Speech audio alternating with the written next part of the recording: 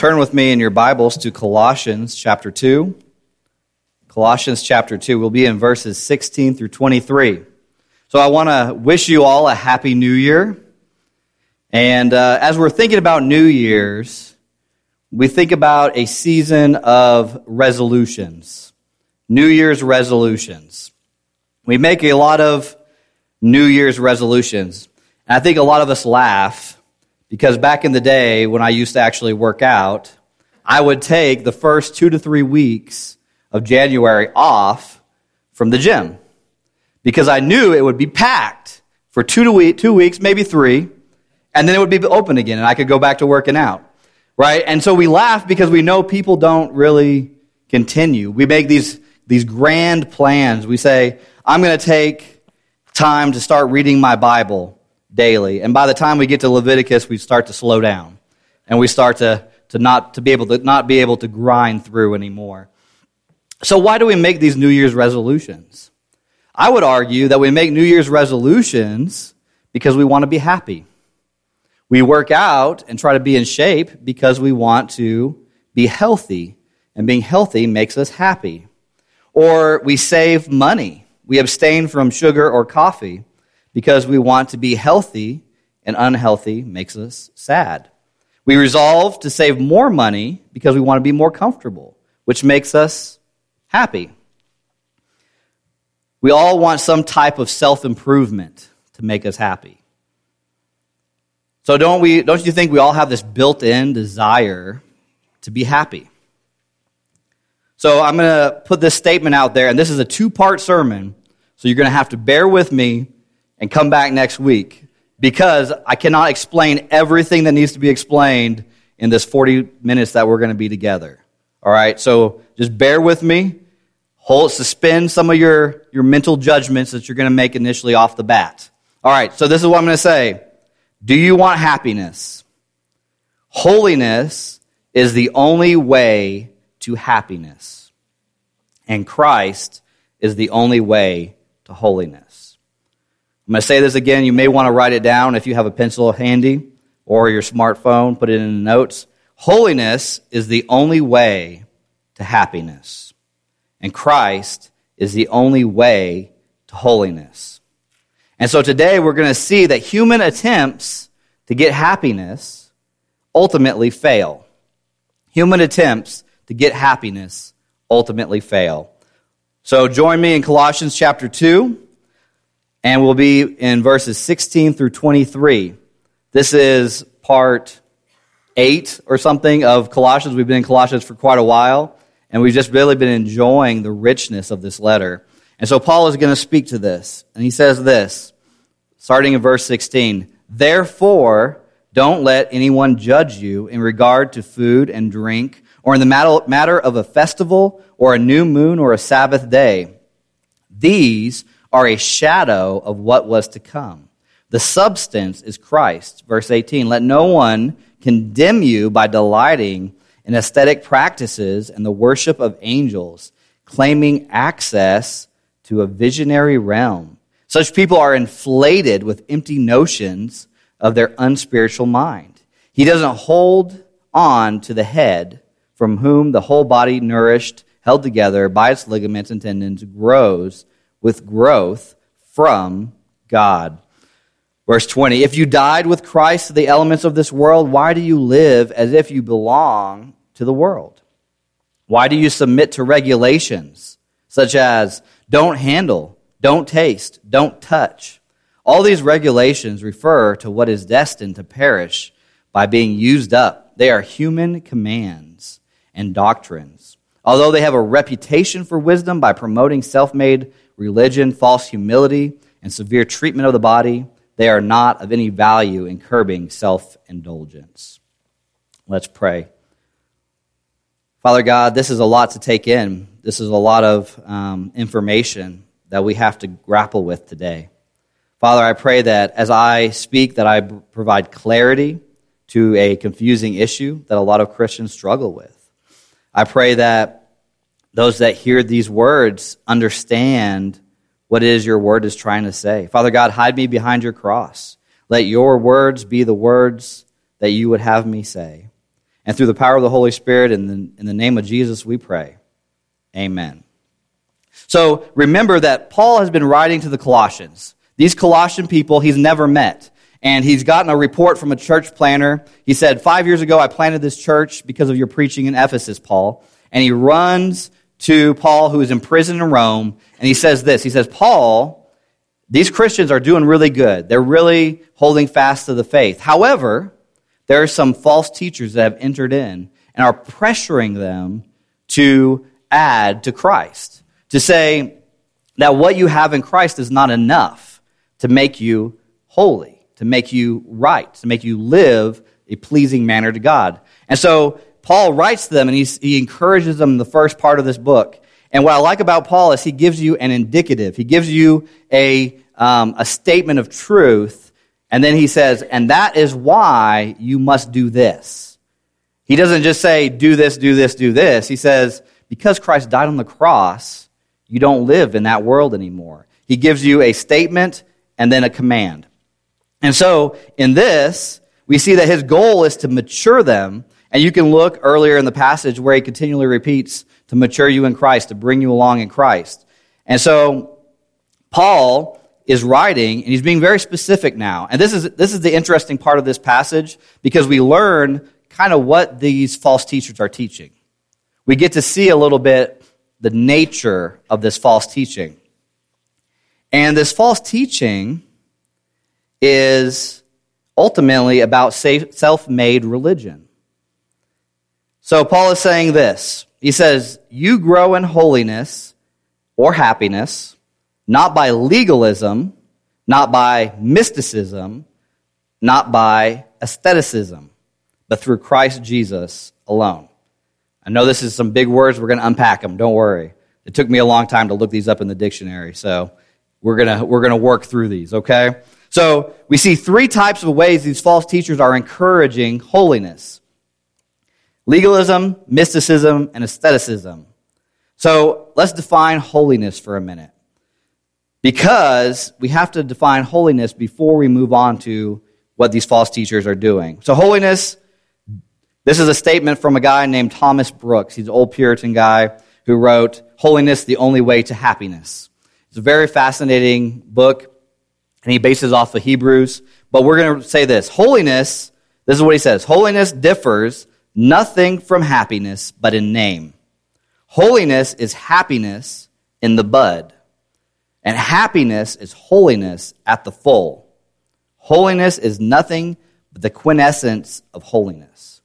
So he's arguing that holiness and happiness are similar, because without holiness, no one will see the Lord, is what Hebrews 13 says. So the word holy is in various forms, and it occurs more than 600 times in the Bible. We heard it, the thrice holy God that we heard in Isaiah that we talked about this morning in our call to worship. We talked about the holiness of God as we presented the elements. And so we see that the book of Leviticus is devoted to the subject of holiness. The idea of holiness is woven everywhere in the fabric of Scripture. But most important, in Leviticus 11:44, God specifically commands us to be holy like the Lord God is holy. So we're going to keep it really basic today, but this is a much broader topic, and we could talk about it for hours and days and weeks and months, and probably the rest of my life we could devote to the topic of holiness. But we're going to talk briefly on the subject. So we have a responsibility to pursue holiness. That means that we are to seek to be morally blameless and completely separated from sin. That's our responsibility, and we'll unpack it as we go. So becoming holy is also called sanctification. Now, this is an important Bible word that you need to know. Just like surgeons have specific terms and words, just like military men and women have specific terms that they use for different equipment, it's kind of like a vocational lingo. Sanctification should be the Christian's lingo. So, sanctification is defined like this: the gracious operation of the Holy Spirit involving our responsible participation by which he delivers us from the pollution of sin, renews our entire nature according to the image of God, and enables us to live lives pleasing to him. So, that's a lot. That's a mouthful. So remember, sanctification is the work of the Holy Spirit in us, making us more like Christ.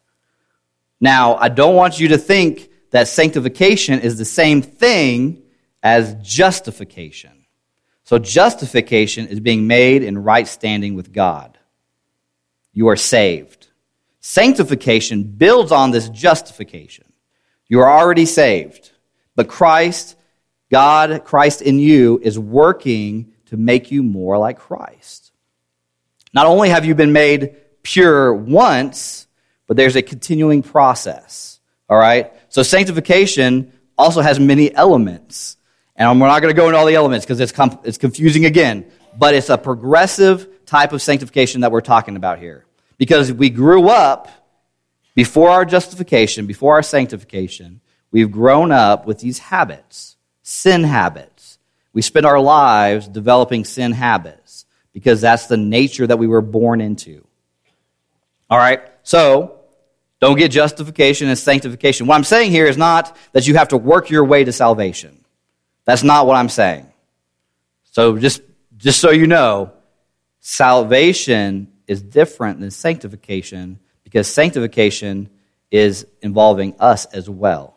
So it is through our union with Christ in his death that we are delivered from the dominion of sin. And if you read through Colossians 1 and 2 all over again, you'll see that Paul is pointing to Christ and says, you no longer live in the dark world, you live in the light.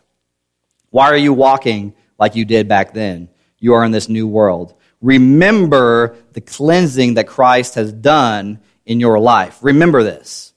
So, he says this, Paul says this in Romans, he says, when I want to do good, evil is right there with me. So we may not like the fact that we have this lifelong struggle with sin. But the more we realize it and accept it, the better equipped we will be to deal with it. The more we discover about the strength of indwelling sin, the less we feel its effects. To the extent that we discover this law of sin within ourselves, we will abhor it and fight it. Romans 8:13, because if you live according to the flesh, you are going to die. But if by the Spirit, pay attention to that, by the Spirit, you put to death the deeds of the body, you will live. It's a combined effort. 1 Thessalonians 4:7 says this, for God has not called us to impurity, but to live in holiness. Consequently, anyone who rejects this does not reject man, but God who gives his Holy Spirit. We are called to live in purity. But this is hard to do. It's not easy. I'm not up here saying that it's something that we will accomplish immediately, and I'm not saying that it's something that's easy. This is hard. In fact, it's hard, and the false teachers in Colossians church are trying to be holy. They don't have these nefarious motives. They're not coming up with these ideas to kill this church necessarily. And they might be. There might be elements. But overall, I think most of us don't become Christians saying, I plan to be a hypocrite. That's what I want to do. Right? We don't. We don't say, I'm going to become a Christian and live a life of sin. We don't do that. But guess what? We do it. And what is one of the first things that people will say if you say, hey, what do you think about Christians? You ask a non-believer. Perhaps you're a non-believer in here, and you're thinking, these Christians are all hypocrites. That's the thing that I hear the most from non-believers. What do you think about Christians? They're hypocrites. Well, why do you say that? Well, because they say they have this, they're dead to sin, but they live in sin. Right? And we don't want to be hypocrites. So let's look and see some of the ways that people try not to be hypocrites. Let's talk about legalism. Verse 16 and 17 cover legalism. Now I want to make a quick statement. All these are kind of intermixed, but I've broken them down for ease of understanding. So just because the legalism section and the mysticism section and the asceticism section I've broken them apart. They're all really kind of together. And these false teachers have combined aspects of all of this. All right, so legalism. Verse 16, he says this. He says, therefore, now remember, therefore, when we see the word therefore, what do? We ask, what is it there for, right? It's therefore because the previous section talked about how Christ is victorious. He has killed sin. He has cleansed you of sin. All right, so what is it there for? So because Christ did all this, don't let anyone judge you in regard to food and drink or in the matter of a festival or a new moon or a Sabbath day. This makes me think that when I read this, that this is a form of Judaism that has entered into this church. These are really mostly Gentile Christians in this congregation. And what they're trying to do is these false teachers have brought in these Jewish habits. And they said, you have to be holy, to put away sin, you have to avoid these foods. You have to pay attention to religious holidays. You have to celebrate the Sabbath on Saturday. And they said they've come in and they've said, you have to do this. They've kind of put them in bondage to it. Now, we look at that in our modern day American context and we say that's not really applicable to us. But let me ask you something. How often do you see someone smoking a cigarette and think that person's not a Christian? Or perhaps maybe their kids are more misbehaved than mine. Or maybe they're speaking in a way and you say, you know what, I'm holier than that person. We do that. We do that often. We've built in our mind a picture of what holiness is. We have in our mind an image of what holiness looks like. Now, we do this. We compare ourselves to other people all the time. This is common. In fact, I would say that we judge other people all the time. Now, in some ways, it's important to be discerning, but when you start saying, this person is the picture of what holiness is, you start making some issues. So, let me ask you a question. Can you be a non-Christian, read your Bible every day, pray, and be kind to other people? Yeah. Can you be a non-Christian and fast for weeks at a time? Yeah. We use all these human behaviors to determine what holiness is and what holiness isn't. And that's not right. That's what Paul is saying, look out for. Just because these people don't eat these foods, just because these people observe the Sabbath day, just because these people have festivals and new moons and they practice them and they look at you and say, you're not holy if you don't do what we're doing, doesn't make them holy. That's what Paul is saying here. He's saying that does not make you holy. Legalism does not make you holy. 7 steps to a happy, healthy, holy life doesn't work. All right? It's not this step program. And so what Paul is doing is he's addressing these people in such a way that he's trying to point to what really makes you holy. And then he says this in verse 17. He says, these are a shadow of what was to come. The substance is Christ. Now think about a shadow for a minute. Why do you have shadows? Because it points to something else, right? It points to a structure. You look at a shadow of a building, you're not going to think, oh man, that's a cool shadow. You think, oh, that's a nice building. We were at the Grand Canyon yesterday, and we got to see the sun into this ginormous canyon. And we were looking at all the colors, and it was just beautiful. And the more you look at it, the more you say, there's a creator. This Grand Canyon is a shadow of the beauty of the Creator. And now, obviously, there's tons of atheists that go there, and they say, man, that was a great accident that happened. And we laugh a little bit because it's funny, but we take the same aspects and say, man, that person must be super holy because they abstain from this. They are perfect. But guess what? That's not how holiness works. All right.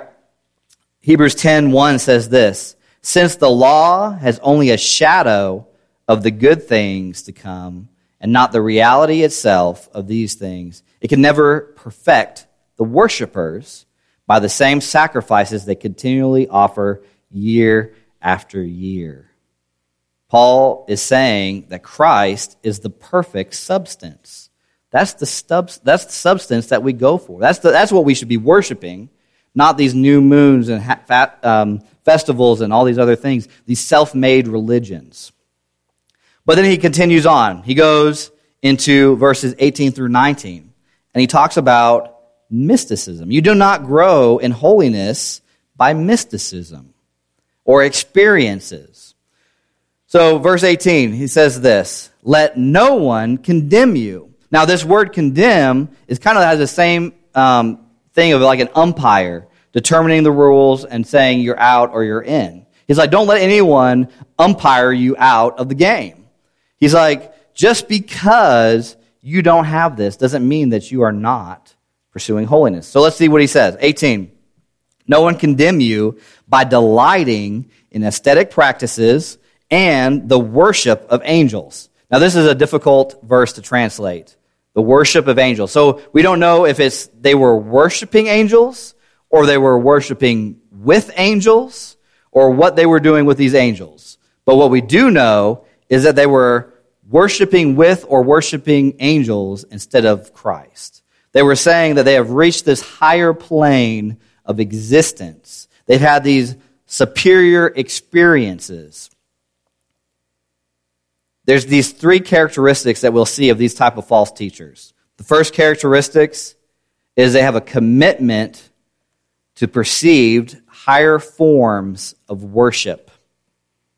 Where in Scripture does it say that we need to worship angels?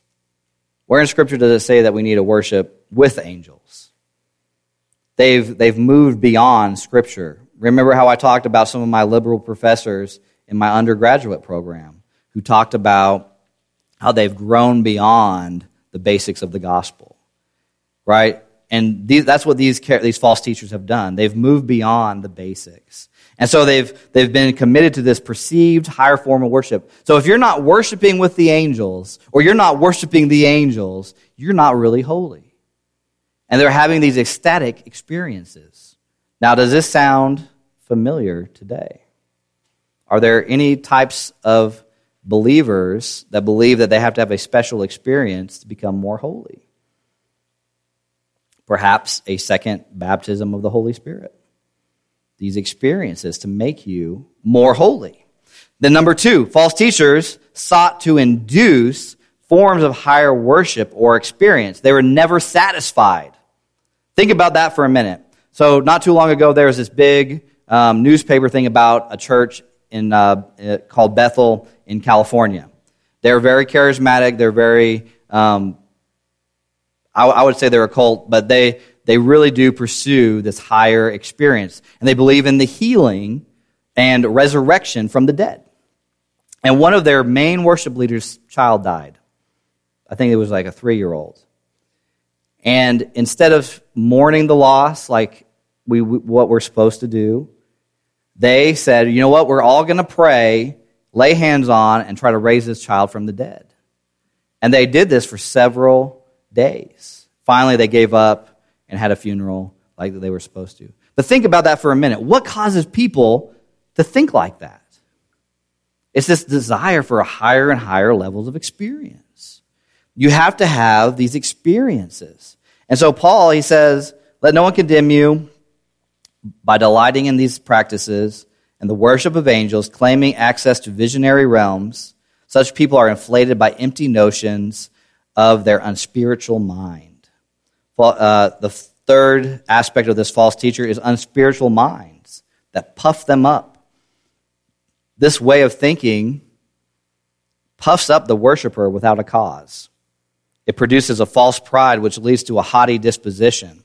Such religious experiences seem to the natural mind to be a genuine spiritual insight. You think that you're having this spiritual experience. You think that you have an additional insight. Now, this is not uncommon to human beings. So let's say that early on in your Christian life, you've started studying the Bible and you become knowledgeable in Scripture. Say that you start experiencing a closer intimacy with Christ. And you start getting this relationship. Well, people start to notice. And they start saying, man, that guy is a holy guy. He is progressing in Christianity. He is progressing in his relationship with Christ. Now that person can become puffed up. That person can start being puffed up in themselves. And so instead of pursuing Christ, the head, the source, what do? They start saying, I'm going to do this to make myself be more holy. I'm pursuing holiness. I'm pursuing looking holy. And you pursue that behavior instead of the source. So we have that tendency within ourselves to become prideful. Pride is really a source of a lot of other sins. And so these false teachers are growing in pride, and they don't have a genuine spiritual insight. But they say that they do. They have these visions, these dreams, these prophetic words for 2020. Right? There's a lot of play on words that you can do with 2020 vision, right? And so they have all these visions of what's going to happen to you. You have a prophetic word that you can say over yourself, and you're going to gain, less weight and have more money or whatever, right? And so they do this. And this progression kind of seems likely as they start to worship with the angels. It leads them to fulfill or to feel like they're possessing more and more of the spiritual experience. And then these experiences in turn produce a way of thinking which prized the false teachers and perpetuated the entire process. That's why that a lot of these so-called prophets from the charismatic movement opened schools, vision schools, how to have visions. So just be aware. Now we move into verse 19. Verse 19 says this, he does not hold on to the head. So he's talking about the false teacher. This is what the false teacher does not do. He does not hold on to the head, from whom the whole body, nourished and held together by its ligaments and tendons, grows with the growth of God. This is a growth that comes from God. So he's saying, these people, instead of saying, you have all you need in Christ, you don't need something plus Christ, you just need more of Christ, they're saying, we need to add these things. What Paul is saying is, no, you just need more of Christ, because that's who brings the growth. God is the one who brings the growth in your life, not through your own effort. That doesn't work. Not through your own experiences, your mystical experiences. It is only through growth that comes from God. And so I think about this as a farmer. If you're a farmer, where does the growth come from? Not from yourself. Now you labor in it. You place seeds. You dig the ground. But who provides the growth? If I was a farmer and I started becoming really prideful in my ability to grow crops, that would be foolishness. You would laugh because you say all it takes is one drought and you failed. But that's what these false teachers are doing. Instead of saying growth comes from God, they say growth comes from my personal experiences that they continue to chase after. And then the third thing is you grow in holiness not by aestheticism. Now, I've been practicing that word a lot because it's a difficult word to say. But really, all it means is to beat your body into submission, to deprive yourself in order to gain higher experiences. And so, throughout Christian history, there has been people who have practiced asceticism. They have worn hairy clothes with hair on the inside to be itchy and scratchy and to bother them. They have laid on hard concrete things and tried to sleep, or they deprive themselves from sleep, or they don't eat for weeks at a time, or they deprive themselves of some way, or if they sin, they beat their bodies with whips and cut up in the backs and then put salt on it. They do all these things in order to not sin. And Paul is going to address this in verse 20. In verse 20, he says this, if you died with Christ to the elements of the world, or the basic elements of the world, why do you live as if you belonged to the world? Why do you submit to regulations? And then he gives some examples of these regulations in 21. Don't handle, don't taste, don't touch. And then 22, all these regulations refer to what is destined to perish by being used up. They are human commands and doctrines. 23, although these have a reputation for wisdom by promoting self-made religion, false humility, and severe treatment of the body, they are not of any value in curbing self-indulgence. We put regulations in the body of Christ. And we say, don't taste, don't touch, don't do that if you want to be holy. And what we see is that that's not going to work. Let's continue. They appear helpful, but they don't actually stop the indulgence of the flesh. They appear to make you not be sinful. I mean, you think about it. If you are someone who beats your body every time you sin, you think you would stop sinning, right? But does that work, honestly? Does that really work? Think about it. If I beat my children when they misbehave, am I really addressing the root cause? No. And when we beat our bodies and we discipline our bodies in this way, we're not addressing the root cause of the behavior. We're not addressing the root cause of our sinfulness, because it's our thoughts, our heart, and our affections. That's the root cause of a lot of our sin. So we live in Arizona, as you all know, I hope. And as you look out at your yards, most of us have xeriscaping, right? We put some rocks in there and a couple cactus, and we call it good. And I'm a very happy man because I sold my lawnmower when we left Texas. And my neighbor, though, has some, I don't want to call it grass, but it's weeds, really. And they take a weed eater and they just chop them down and make them low. But anyways, while it grows, it looks nasty. It looks terrible. And so what they do is they take a weed eater and they chop them all down, right? And it looks nice for a minute because you can't really tell if it's a weed or not, or if it's grass. But they take the easy way out. Instead of plucking those weeds or spraying them with some chemical that you're not allowed to do, instead of doing that, they just chop them down and cut it low. And that's what this is doing. This is what aestheticism does. You're chopping down the behavior, and it looks good for a little while, but then it grows into something worse. And so this is so much how we do, like our sin. Our sin tends to come back. So people who have struggled with pornography have this problem. They fall into sin and temptation, and they ask for forgiveness. They cry out. They say, I'm sorry. And then within a few weeks, or maybe a year, it comes back again. It's weird. It's weird how our sins come back again, over and over again. Well, it's because these aesthetic practices of don't handle, don't taste, don't touch doesn't work. So what does work? Well, we're going to have to come back next week to get a full picture of what really works. But I want you to, I want to give you something, because obviously now I've implanted this question, what's going to work to stop sin in my life? So let's go ahead and look at 2 Peter chapter 1, 3 through 9. And 2 Peter chapter 9, if I can find it. 2 Peter chapter 1, verses 3 through 9.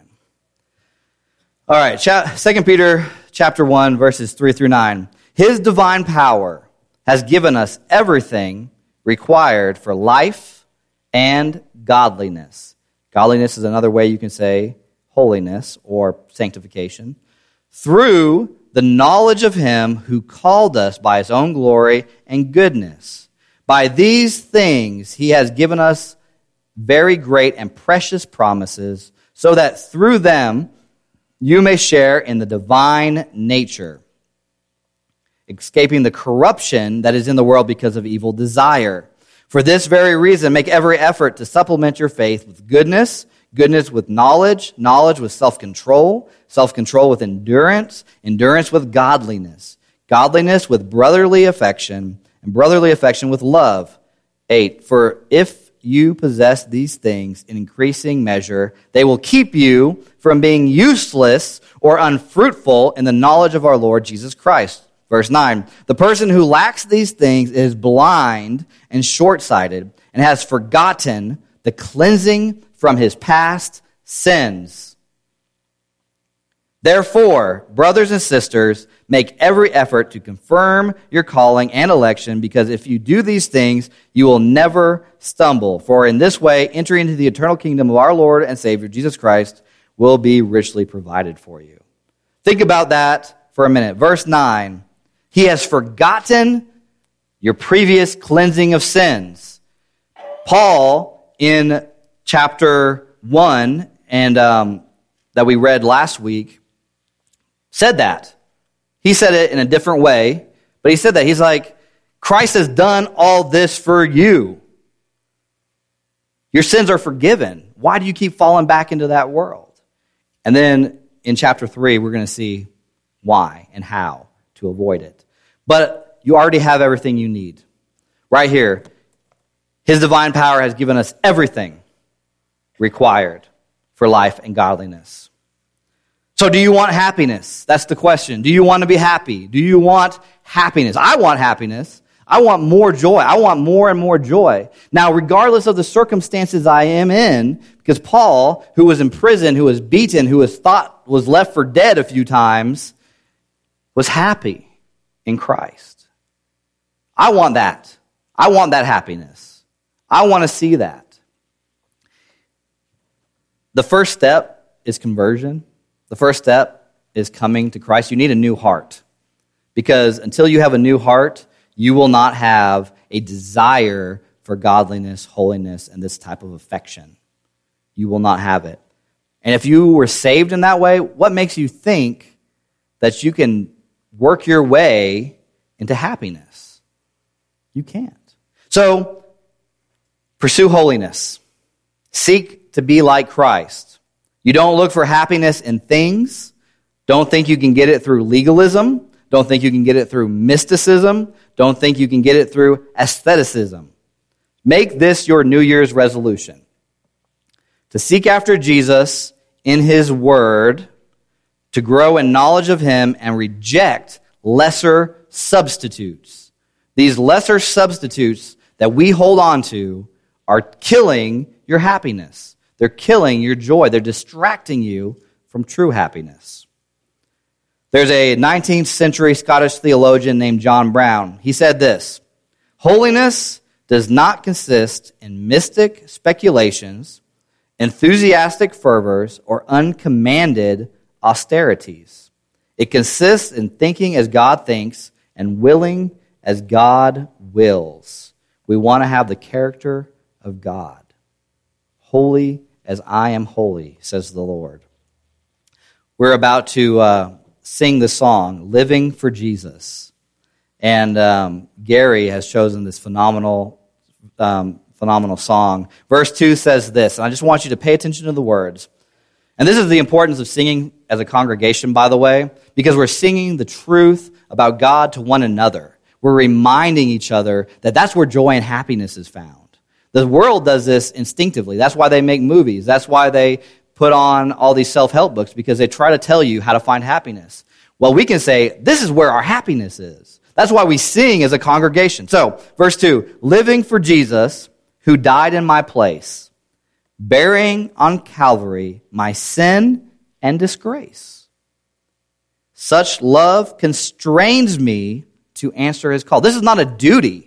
When I go to the Word of God, it's not a duty that I have to do this to be holy. It's a joy. It's a delight. I see the character of God in here, and I say, I want that. And that's what we do. So, bearing on Calvary my sin and disgrace, such love constrains me to answer His call. Follow His leading and give Him my all. If you're not living fully for Jesus today, you need to change that, because you're not going to be happy. You're going to be living as a hypocrite. And you know what? The Pharisees had the Word of God for hundreds, thousands of years, and they missed Jesus Christ. And Jesus said, you whitewashed tombs. Inside, you're filled with dead bones. You're dead inside. That's not what I want to be. So I'm not using legalism to make myself more holy. I am studying the Word of God. I'm memorizing it. I'm meditating on it. And I'm focusing on Christ. And next week, you're going to see how to look at Christ. Set your eyes on the things above, is what he says in Colossians. All right? So let's pray and get ready to sing, Living for Jesus. Almighty God, we come before you, grateful for your word. Lord, all of our efforts and works are as filthy rags before you. Father God, we don't want to be dressed in our clothing of death, but we want to put on righteousness, put on faithfulness. Help us to remember that you cleansed us of our sins. You took away the guilt and the shame of our past sin and brought to light Christ. So no longer are we under condemnation. No longer are we under bondage to this soul happiness-sucking sin that lives on in our habits. Father God, teach us to destroy the habits of this world and to seek after the joy that can be found in Christ. May we be like in that parable where you said that the man found the treasure in the field and for the joy of it sold everything else he had and bought that field because that's where the treasure is. Lord, help us to, out of the joy of knowing you, Jesus Christ, sell everything we have to this world and focus on the one who brings the gift. God, be with us. Give us the power to do it. We know that your indwelling of the Holy Spirit empowers us and leads us to this. Be with us and guide us this week and this year. Father God, as these folks go throughout this year, I pray that you will make them a light in a dark place. Help them to shine with the joy of Christ to their neighbors. Help them to share the good news of who Jesus Christ is and that the bondage of sin has been broken and they do not have to live in addiction. They don't have to live in these sorrowful situations. Christ, be with us as we go. In Jesus' name I pray. Amen.